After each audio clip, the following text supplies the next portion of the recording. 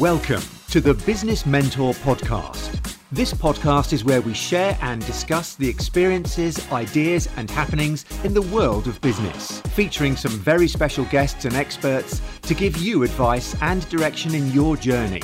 Introducing your host, award-winning entrepreneur and Prince's Trust business mentor, Jay Dillon.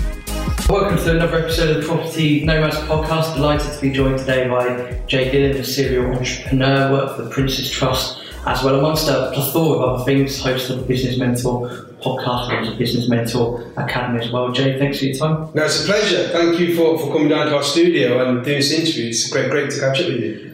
I'm going to start with the hot topic, I suppose, at the moment, which is coronavirus, COVID-19, up and down and around as well. But rather than just focusing on the virus itself, it's obviously had a lot of implications worldwide, market-wise, which can affect property and stuff. So what have you found from COVID-19 so far and from your business experience? How do you think this sort of downtrend compares with other recessions that you've experienced? Yeah, so the signs are there. I mean, I was looking at the market today and it opened up just over 6,000 points. So if people are listening don't know much about the stock market, we were at 7,700 points only probably 6 to 9 months ago.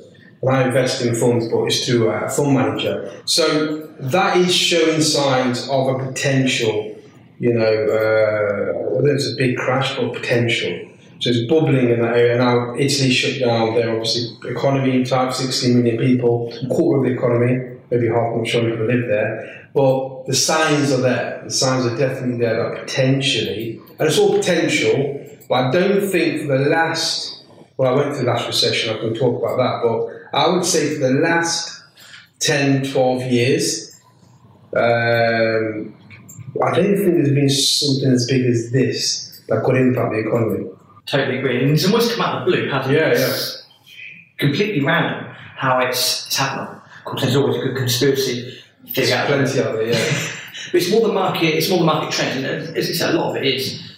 We can talk hypothetically about this all day long, but from the way that people have reacted so far, and the markets have reacted, and having gone through previous recessions, what are you finding that's very similar in the way that people are reacting so far? Definitely the panic stuff. The speculation. Not knowing, different kind of doctors saying one thing, politics saying another thing. I think the confusion is kind of similar signs. Obviously, the market dipping is similar. So the trends are there, and I think the way the last recession went for me, and obviously I was taken off guard. I've talked a lot about how to deal with that through my podcast, but I would say, preparation is so important now. I've just shared a post on LinkedIn, which I just put a post out. I didn't expect it to get much reach, which is about what to do. Stuff like making sure you've got the right insurance to cover your businesses, making sure remote working. Because there's a lot of speculation on the internet. People are posting so much stuff like, oh, it's a hoax, or, don't trust the media, people are twisted. The problem you've got is this. Now, the economy can go into recession even if the actual thing isn't true, if that makes sense. So if you ignore that bit, then you're vulnerable. So if you're not prepared, you're vulnerable. I think every business should always prepare. And I think don't look at it as if it's something playing in the hands of the politicians. Think of if tomorrow your supply chain shut down, could you survive? Because potentially, like for example, the airline industry, Flybe especially. Flybe. There's a friend of mine just not so far. We interviewed him, and he's in the travel. He does tours and stuff. These industries will be impacted.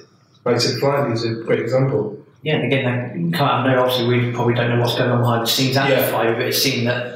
Get this mass panic, this mass fear, and then less people travel, and then out of nowhere, Flybe is saying, they've had problems before, right? But out of nowhere, it's all we're shut down. It's just tipped them over the edge, hasn't it? Yeah. These things do. I see you've got three P's of being organised, plan, prioritise, and prepare. Yeah. I see you've taken them from previous. Yeah, I mean, look, the recession. One of the key things, and that's why I mentor and I've had mentors, is because in the prior recession, that was one thing that caught me off guard, because obviously we did really well very quickly, multi-billion turnover business. And one thing I didn't know recession was going to come. So just like probably someone who's, I think I was 10 last time, the last recession, but let's say you were 10, 9, 8 or whatever, this recession, or potential recession, I keep saying, but potential crash or economic disruption is going to be new to you. So I learned from there, plan, prepare, get ready for anything that may potentially happen. And your top tips on that were get your insurance in place, make sure you sort out your your insurance, make sure you inform your staff if you've got staff, make sure you're remote working, because obviously in Italy it's lockdown now. Now if you imagine you're in Italy and you're not prepared and you've got a business or services clients outside Italy and you've not set up remote working, shared drives and logins and stuff, your business is closed. And what's going to happen is a competitor who's already planned and prepared and prioritised, they're going to get the market share. So if you're prepared really well, you could take advantage of someone's poor planning, basically. I think for people that might not have experienced anything like this before, and again, all hoping that we live, we learn, we implement, and so forth. But for people that are affected by this, and the bad thing happens, that it's a market cycle. It will happen again at some point. But you learn your lessons. Sometimes those lessons are just very, very hard, aren't they? Yeah, they are. And it's not easy. It's not easy because we had 300 contracts on our books in the last recession. Now, obviously, we could not get them out working. I felt the responsibility because obviously I knew these guys, and it was a harsh lesson. And some decisions had to be made. I had to let some people go. That was just a part of restructuring. But I think now the business I work in our business, we're lean and mean. So we can probably adapt. I always say you should always have a backup fund. Now, because we did well in the last recession, we did well before the last recession, we had a cash pot. So we were, with the mentor's advice, we were able to adapt to, ride it out a bit longer, because you're going to need that period of maybe 1, 2, 3 months of protecting, or maybe, paying someone's wages while things are moving. Do you know what I mean? So I think failure to plan, plan to fail. So it's a key thing. So I would start planning now. In fact, that post went out a few weeks ago, and the fact it was picked up and shared over 10,000 times, seen over 10,000 times, means that people have taken advice, and the links on the government website are all there. So yeah, definitely. I think you don't want to be like people think, this is like fear mongering. And I would always say, we talk about big corporates, disaster recovery plans, and when you work for corporates, and I did many, many years ago for a few years, and you always think, what's this all about? But they're the smart ones, because they know if you have a disaster, what's the recovery plan? Whereas SMEs or small independents or even small landlords, we don't think that far ahead. We think we're invincible, but we're not. We're not. So I would always say, plan the way these big companies work, because they'll work in the same way, and they can help you in a tough time. And they're obviously very successful for a reason. That's why they're big companies. Yeah, 100%. They follow a process and systems. I'm doing a talk tomorrow at the networking event in Derby. I don't do any talks because we podcast a lot, so time takes travelling and stuff. But a lot of the things I'm talking about is processes, and about creating a business, making sure your company or yourself, even if you're on your own, if you've got 2 or 3 staff or whatever, you treat it as a business, because that'll give you the mindset to build it. Exactly what I did, which enabled me to build it and sell it. Because the first question I got asked when we were sitting down, part of the sales process was, right, Jay, does this business run without you? And I said it does. And thankfully it was, because we systemised it all. And I thought at that time, actually, that count against me. But actually, when I spoke back to the buyers after, they said, if you'd answered the question the wrong way, if you'd said, actually, no, I run this business, it's all me, they said we will step away, because we're looking to buy the business, not the business owner. So that's probably one thing that maybe listeners could pick up on as they build their businesses. Yeah, 100%. That's all important information. Yeah, definitely. But shout out. Robin, back to the start brief, you said you became quite successful quite quickly. How did you end up in the world of entrepreneurship investment? Let's have a brief time. Yeah, so it was interesting, because what I did, I was always into selling things. So I was, when I was very young, my parents came from India, so we really good upbringing as a tightness of the community, but we didn't have that much wealth. And we didn't get pocket money. So I do paper rounds, and then I started selling car stereos. So I'd buy these car stereos cheap and sell them into garages, like these mechanics, and they'd pay me. I think, well, that's a great thing. But I still, going back probably 23 years now, the traditional route was university. Entrepreneurship is nowhere as big as it is now. It was, you had podcasts, you had videos, so not many people knew about business. So I did the university route, and funny thing was, I was very good at selling myself and coming across really well. So when I graduated, started getting jobs. I started getting jobs at those places. But I was very good at getting jobs, but I wasn't very good at staying in jobs. So I'd get to a job, really good interview, I wouldn't say black, but, but then 6 months later, I'd be asked to move on. I just didn't like it. And then I watched the way the recruiters worked. I loved the way they worked. Meet me in a hotel, like an interview in a hotel, they'd meet with me. And I thought, I quite like what they do. So I got a little bit of experience in one. And then I went out and I looked at where I could be better in that model. And that's where the journey started. I started my recruitment agency. It's in Burton-on-Trent. And, there's a lot that goes behind setting the business. But, my vision at the start was to build it and build it big, multi-location. And that was when I first started, basically. It was 2005 it was now. Fast forward 15 years. Yeah. So we're talking about podcasts, about leadership academies, and obviously the Business Mentor podcast. You've got other mentors above you teaching people. Yourself. So how have you found and the Princess Trust as well? So how have you found that experience, and how rewarding is that to be able to pass that information on, also take the information on from other people? Yeah, see, there's a lot of mentors and coaches out at the moment, and there's a lot of talk, positive or negative. The way I did it was, I ultimately wanted to fulfill my vision to run a business and to sell the business. And I always say, I know people say you can make money very quickly, and I know you can, but actually a 30-day challenge which would prove that. But I would say my 10 years of learning my craft, from 2005 to 15, a 10-year span, enabled me to gain the knowledge that I could share. Now, once I sold the business and exited, I got offered coaching roles, and people wanted me to be associate, because there's not that many people who've actually done the whole process. Does that make sense? And people that can help on the journey. When I sold the business, because my mentor helped me very early on through the recession we talked about, I always thought I'd love to give back in some way.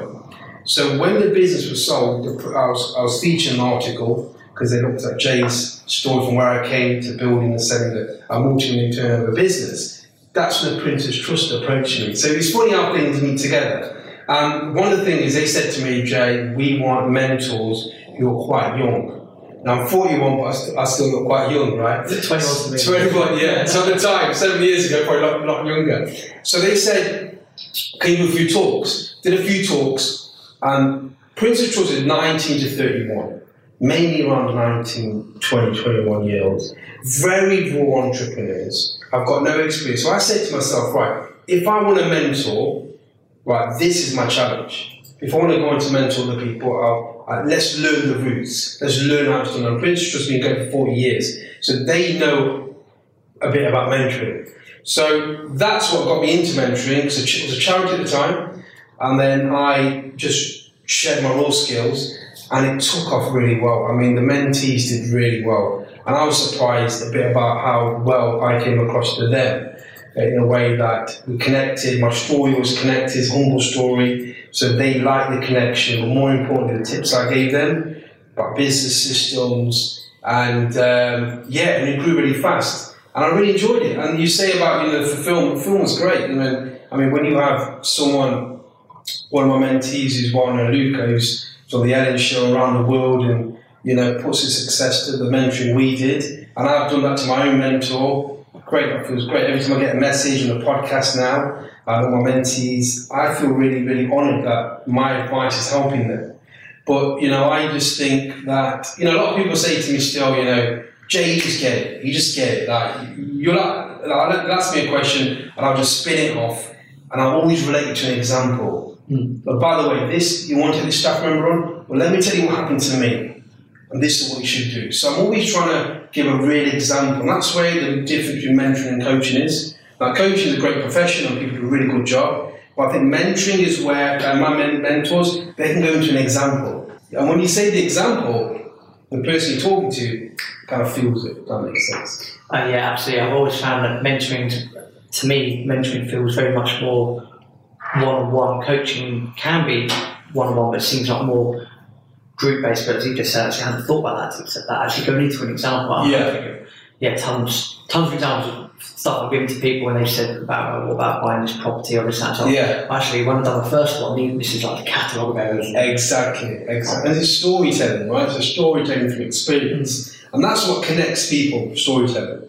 And that's why, my brand has risen the way it has because of the story. Because I think nowadays, so much information out there, if you can be authentic in what you've actually created and done, I think people attract to you organically and they want to know a bit more about it because ultimately they want to follow a similar path.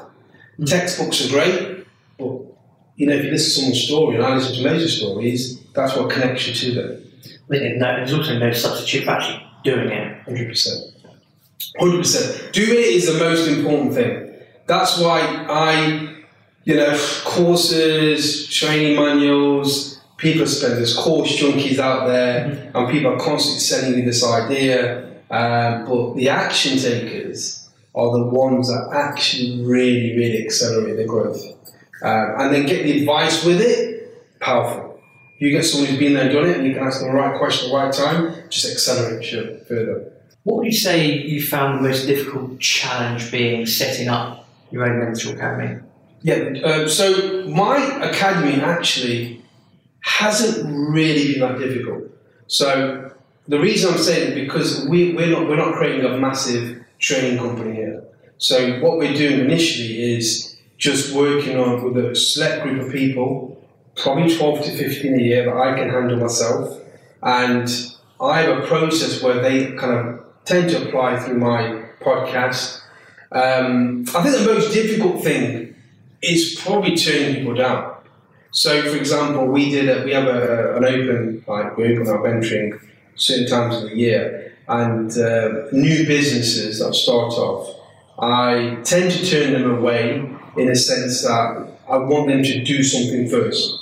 So, for example, I've been listening to our podcast episodes, have the action, have they got to a level now where they want to grow the business?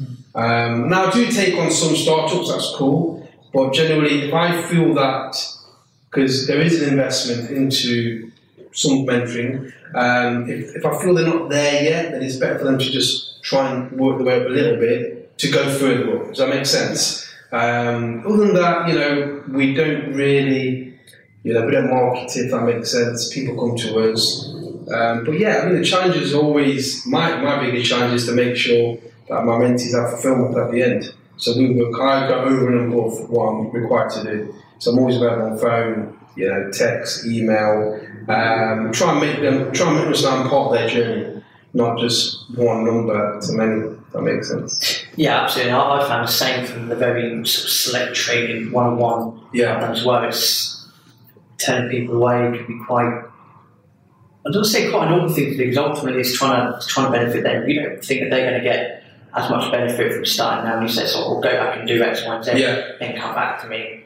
He says, "You want it to." And also, you've got a podcast. I've got a podcast. I've got nearly 100 episodes now, so there's enough information for them to absorb to get their start. I had a message the other day. Well, I get messages quite often, but the other day I got a message by one person a day emailed me saying, "I've taken action on the business challenge and created a business based on that, and now it's working." So even without even me mentoring them, they're able to take an episode and now they've got a running business. And he said, "Would you be your mentor?" I said, "That's a great reach out. Let's have a discussion now, because I know you've done it and you're making something in common there. We can go further." It's all about adding value. 100%. Adding value. Yeah, 100%. Talking about 100 episodes. Now, at the time of recording, you're on 99. We're on 99, so we just launched a very special few episodes. One with my daughters, just on YouTube, doing really well, the views on there. Sorry, what's the question? So, talk on the episode. What I was going to say, here we got there, because this is going out, assuming that, again, odd time of recording, this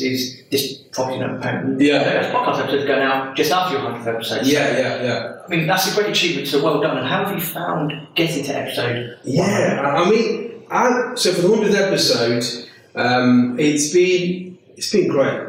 You know, if you look up just behind you, there's some images of some of the guests we've had on, and we've had some real big guests, and I've really enjoyed it. I mean, look, you know, with me, I've always been I'm a business guy, so we've basically made sure that even though the podcast is, you know, an audio version, we've built a business around it. The academy's been built around it. So I've always had an end in mind to sustain the podcast through. We've now got sponsorship deals. We've now got academy. We're building further and further into this area. So the studio here is a set use of recording podcasts, and I've really enjoyed it. I mean, there's always been challenges. You know, you've probably gone through on where the audio's not working, or now it's cameras. Got 3 cameras set up here, video editing, which now we're pushing onto YouTube. So it's been great. But I mean, the great thing for me is looking back. And you all know this, you know, how long's your podcast been going now? Time recording, we're coming up to, I think we're like 92, 93 at the time recording, so we're close to 100. Wow, so you know the journey. So when you go back and listen to maybe a few episodes back in the day, how great that content is now. It's even better than it was when we recorded it, right? Yeah. So when we're looking back at this and we're on 250 episodes and we're doing other stuff, it's like we sat down and had this conversation. So for me, more important than anything is building legacy as well, and it's allowing me to have great relationships. I think that's an interesting thing about podcasts. I've heard you speak about this very subject before. Yes. For people that are looking to get into running their own podcast is, as you quite correctly said, treat it as a business. See, if you're going to treat it as a hobby, you'll get hobby results. So treat it as a business and have that end in mind. Why are you doing it? And that will keep the drive going. And yeah, I feel, and I study, everything I do, I study. I'm reading about it, I'm learning about it. But I've noticed there's a lot of people who start podcasts who don't fulfill it. And I think that's one of the reasons why. They've not really looked at it as a business and more of a hobby. Now, great, hobby's great, but if you can't, I feel anything, and I was talking to Grant Cardone about this when we were at the castle together, you're either going up or you're going down. There's no middle ground. So I think for a podcast, you've got to be able to reinvest. So whether it's through your, you know, when you do coaching for people, whether you do your advertising or your book sales, then what you're doing then is creating revenue so you can pump back in. So you've been able to come here today, take time out of your day because obviously your investments are paying for you to be here. So what I'm saying to you is a lot of people don't look at it that way. They don't realise how much it will cost because there is a cost to podcasting. However, you know, if you do it the right way, you can actually make not profit, but you can build it through other income streams. And we've had some sponsors reach out to us this year. A great thing, you know, we're not reached out to them. And we will be going for more sponsors. But funny you should mention that, I don't know when this is going out, but I get asked probably 3 times a week, Jay, can you help me start a podcast? Can you tell me everything about it? And we are running a 100th anniversary workshop here in Derby, and only for 10, 12 people. I think we're more or less going to fill out soon. But I've started now opening up the teachings that I've learned for people who want to treat it a bit like a business. Now the difference that I want to do is I want to teach them to be sustainable of doing a podcast. So yeah, and I think I've learned so much along the way with audio, with video recording, all that kind of stuff. Now this level is high level. I mean, that's the next level. You don't need to be there. But I've tested so much. I've just given in now because people are just asking me so much time. So I thought, okay, I'll do it just for the 100th anniversary. Not planning on doing any more. But I thought it'd be good to just document how to get people like Grant Cardone on, how to get people like Patrick Byrne, how I've done that. And I started with a handheld recorder. You know, there's someone never right when I did it in his house. But I've built it slowly, sustainably, with the vision in mind of creating something bigger. And it's the connections as well. So I'm thinking about, you've had John Lee Dumas on your podcast. Yeah. We've had John Lee Dumas as well. That only came back because I specifically asked you after the talk. So it's working on the connections, working on those relationships as well. You just don't know what's going to happen. And it's positioning. You know, when I was in my agency years ago, I learned about positioning. You know, we disrupted a market in the area which has some big boys, but we disrupted it through branding, if you call the name, and I've always used the same method. And there's no surprise to me that we've got these guests on. And we're not even chasing a lot of these guests. I mean, if I had someone chasing, we get more. We haven't got the time to interview them all. So James Carn's going to come on. We've got the guy from Grenade, Alan, coming on very soon. So if you position it the right way, I mean, there's people that I speak to that are podcasting at the moment. Probably going to bit topic here, but they're reaching the wrong person. So if you've got an X podcast, but you're trying to reach someone who's out your area, but you just want them because you like them, the synergy is not right. Mm-hmm. So that's why I start with the end in mind. What do you want to do? I've got a map of how I wanted this to look, and it's come to day 2. I always start slowly, build the academy, build the sponsorship, build the studio, build the team. I've documented all the way, and it's all come true because I had a bit of a vision, and that's really important. So if you are going to do podcasting, great medium. Just probably get around the right people that have done it, and then also just plan it as a business because it's more fun when you can grow it, right? How exciting is it, So we're sitting here together. We started probably similar times, but we've both done nearly 100 episodes. What a great level of content without having to film everything. Do you know what I mean? So it's good. Yeah, I'll have a look at the cameras. I should do. Yeah. But, even for myself, I'm not much of a video person. So even though being here in this wonderful setup's a bit daunting for me, it's absolutely fine. Just haven't got to that level. That's a personal choice. But that's the beauty of podcasting. You don't need to go through the camera. Mm. Now the reason we're doing it is because we're looking at a new target market of YouTube.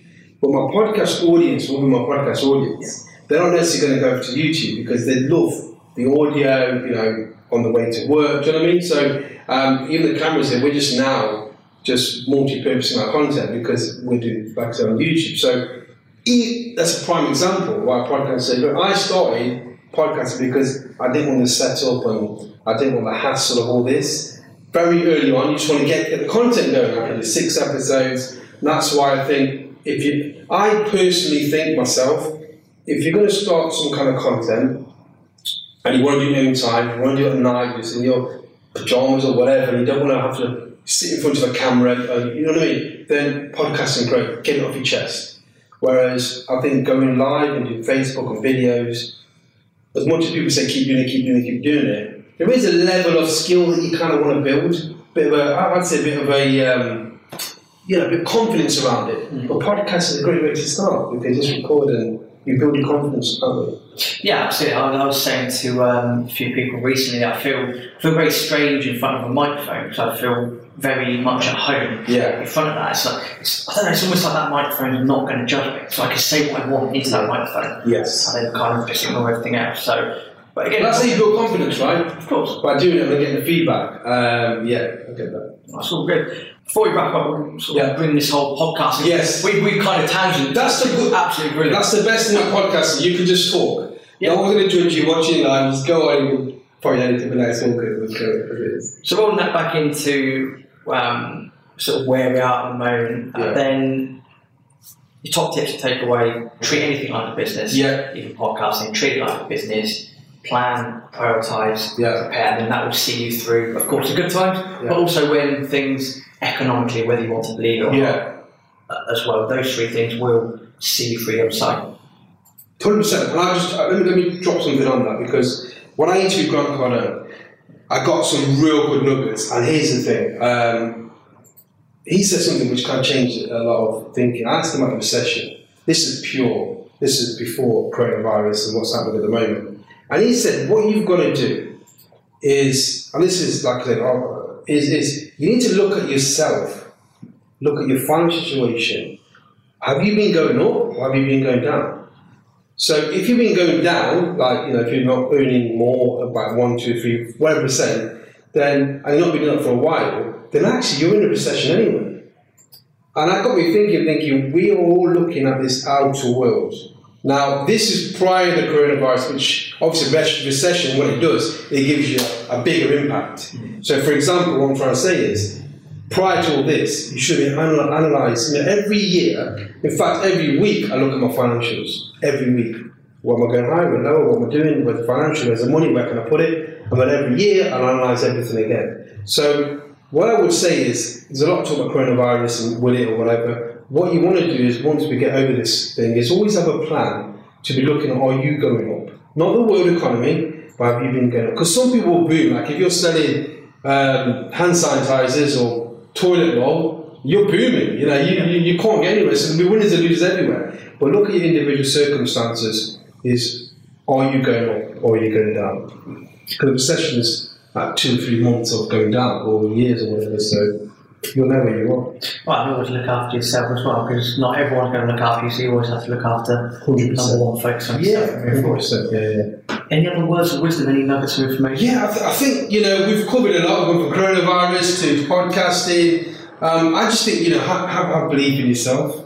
Have belief that you can do it, and be patient. Be patient. I think there's a lot of quick wins out there. I was always told very early on by one of my mentors is if you're consistent over a level of time, you're more likely to succeed. But if you're looking for the quick wins, then it's a problem, because what you're doing, you'll start-starting economy. So you stop, you move, and if you don't stay persistent on one course, you're never going to be good at what you're doing. So, for example, when we started recruitment, I wasn't the best in the area, but I'll be totally honest with you, what really helped me looking back now was there was no social media as it is now. There was no email marketing as much as it is now. I'm talking 2004-05. So there was no distraction. So my one course was doing well in that industry. And I burnt my bridges, I couldn't go back, I left everything behind, invested everything in this. I look back at that and look compared today, where there's loads and loads of opportunities, which is good in one hand, but it's very distracting now. So follow one course, give it enough time. Now I don't want to confuse that by if it's not working you don't change, because you should change, but give it enough time to mature, to materialise, and just pivot. If you're doing property, buy-to-let's still very good. I spoke to you, didn't I? We still do buy-to-lets. Yeah. They work really well. Well, we touched on that and talking about how over time, this is where long-term planning comes in, over time, because inflation, the way the economy works, etc., etc., etc. Yeah. You're saying that you've been buying at X, Y, Z, and now it's worth A, B, and C. And it's a result of time in the economy doing its thing. Exactly. And when the market, we started investing. We started. People get into property first, which is great. I got into after business. So the business properties, I was buying predominantly buy-to-lets. We moved to HMOs. We're looking at commercial conversions now. But generally speaking, a lot of growth comes from buy-to-lets. So I always look at, is it cash flow? And now the bank stress tests, back in this, didn't stress test that much. But over the course of if you build enough buy-to-lets, the cash flow gets pretty good. But what you don't see is the hidden, and you should, people say you shouldn't look at the growth. But, we were buying properties around about 60,000. 65. This is 2013, 12, 13. Obviously, bought in 09, 10 as an example. And I'll just give an example of a HMO we bought. I do it at talks, but we bought it in 2013. I can remember this day. It wouldn't sell, and I could see the potential because the loft. People in the loft could make a room, and I saw it and spoke to a client. He said, "Well, that's an existing staircase." And we bought 68, we spent about 20 grand on it. So it's 88 grand HMO. It's now valued at 188, and we've made 72 grand on rent roll. So if you think about it, what capital growth is going to be, but the rent's cash flowed. Similar things buying buy-to-let, 60,000, 65,000. Always look at the cash flow, always focused on that. And now we've got up to 100, 120. But again, some properties that haven't gone up, like I mentioned before, about some not so good areas where it looks cheap. So I think, if you've got a long-term strategy, I think property will always win. I don't do anything like service accommodation, rent to rents. I know they work really well for people, but I just stick to buy-to-lets. We've done some HMOs and now commercial. So that's my strategy. And by the way, everything works for different people. I know people are just kidding it, let's say, and rent to rent. But for me, I'm trying to look long-term capital growth because we make money in the business. So if I had no money, then we start on creative strategies, as they call it now. Good time. The key point from that is start with the end in mind. There is that element of you have to be thinking long term, 10, 20, 30, 40 years, because that's, start at the end of mine, you'll then have a better path or a clearer path in which to follow. Yeah. And then break it down. So people say, okay, got my vision, so excited about it, but you've got to break it down. So what are you going to do today that's going to get you? So if you want to invest in property, I link to property because your podcast property. But if you want to now buy houses, what are you going to do? You're going to bring up the agents today. You're going to go on Zoopla and do a search and contact the agents. Or you're going to analyse, or you're going to read your book and do books like that. What are you going to do today? And that's the key thing people miss out. They spend too much time in their vision, but they don't get on the ground and actually put the practical work in. Because that's the only way they get to your vision. Now, by the way, your vision may, like for example, my agency, I had a 10-year plan, three locations, but there was times in there where we stagnated on. So there'd be times of real big growth, like a recession can stagnate you, but as long as you're going forward or aiming to go forward through the rough bits as well, there's always a way out. And just going back, like as things come back to me, but in the recession, the key thing my mentor said to me was, when I first got to know him, was I was really struggling and wanted to give up. And he said something to me which stuck with me to this day. And he said, KMP, keep moving forward. KMP is coming. So keep moving forward.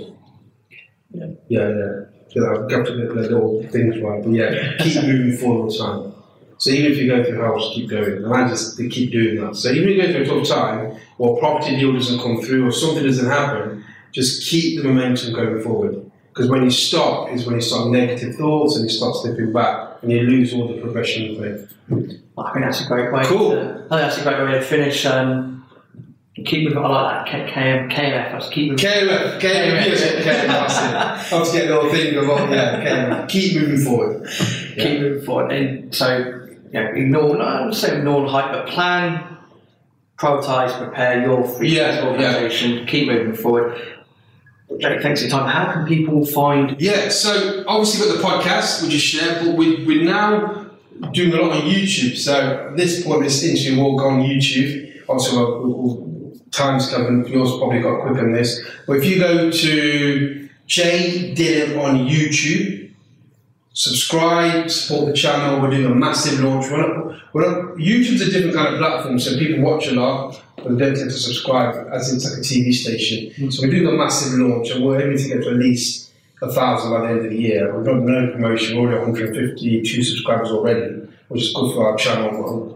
One of our interviews got about 7,000 views. So if you go on, that's great. You'll see loads of interviews with Never Right and Rob, obviously, you'll be there definitely. So we've got loads of interviews, and then just on all the social medias, Facebook, LinkedIn, just follow me. We're looking to keep building our brand, and if I can help in any way, or if you want to discuss about podcasting, drop a message to me through Facebook, or even contact yourself, and then more than happy to have a conversation about podcasting. Perfect. So it's a Business Mentor podcast, a Business Mentor Academy. We'll put links to all that in the show notes this week. Appreciate that. Always do. Jay, congratulations again on your 100th episode. Yeah, thank you. Thank you for your time and for your words of wisdom. Yeah, thank you. Thanks for coming down. It's really great to see you. No problem.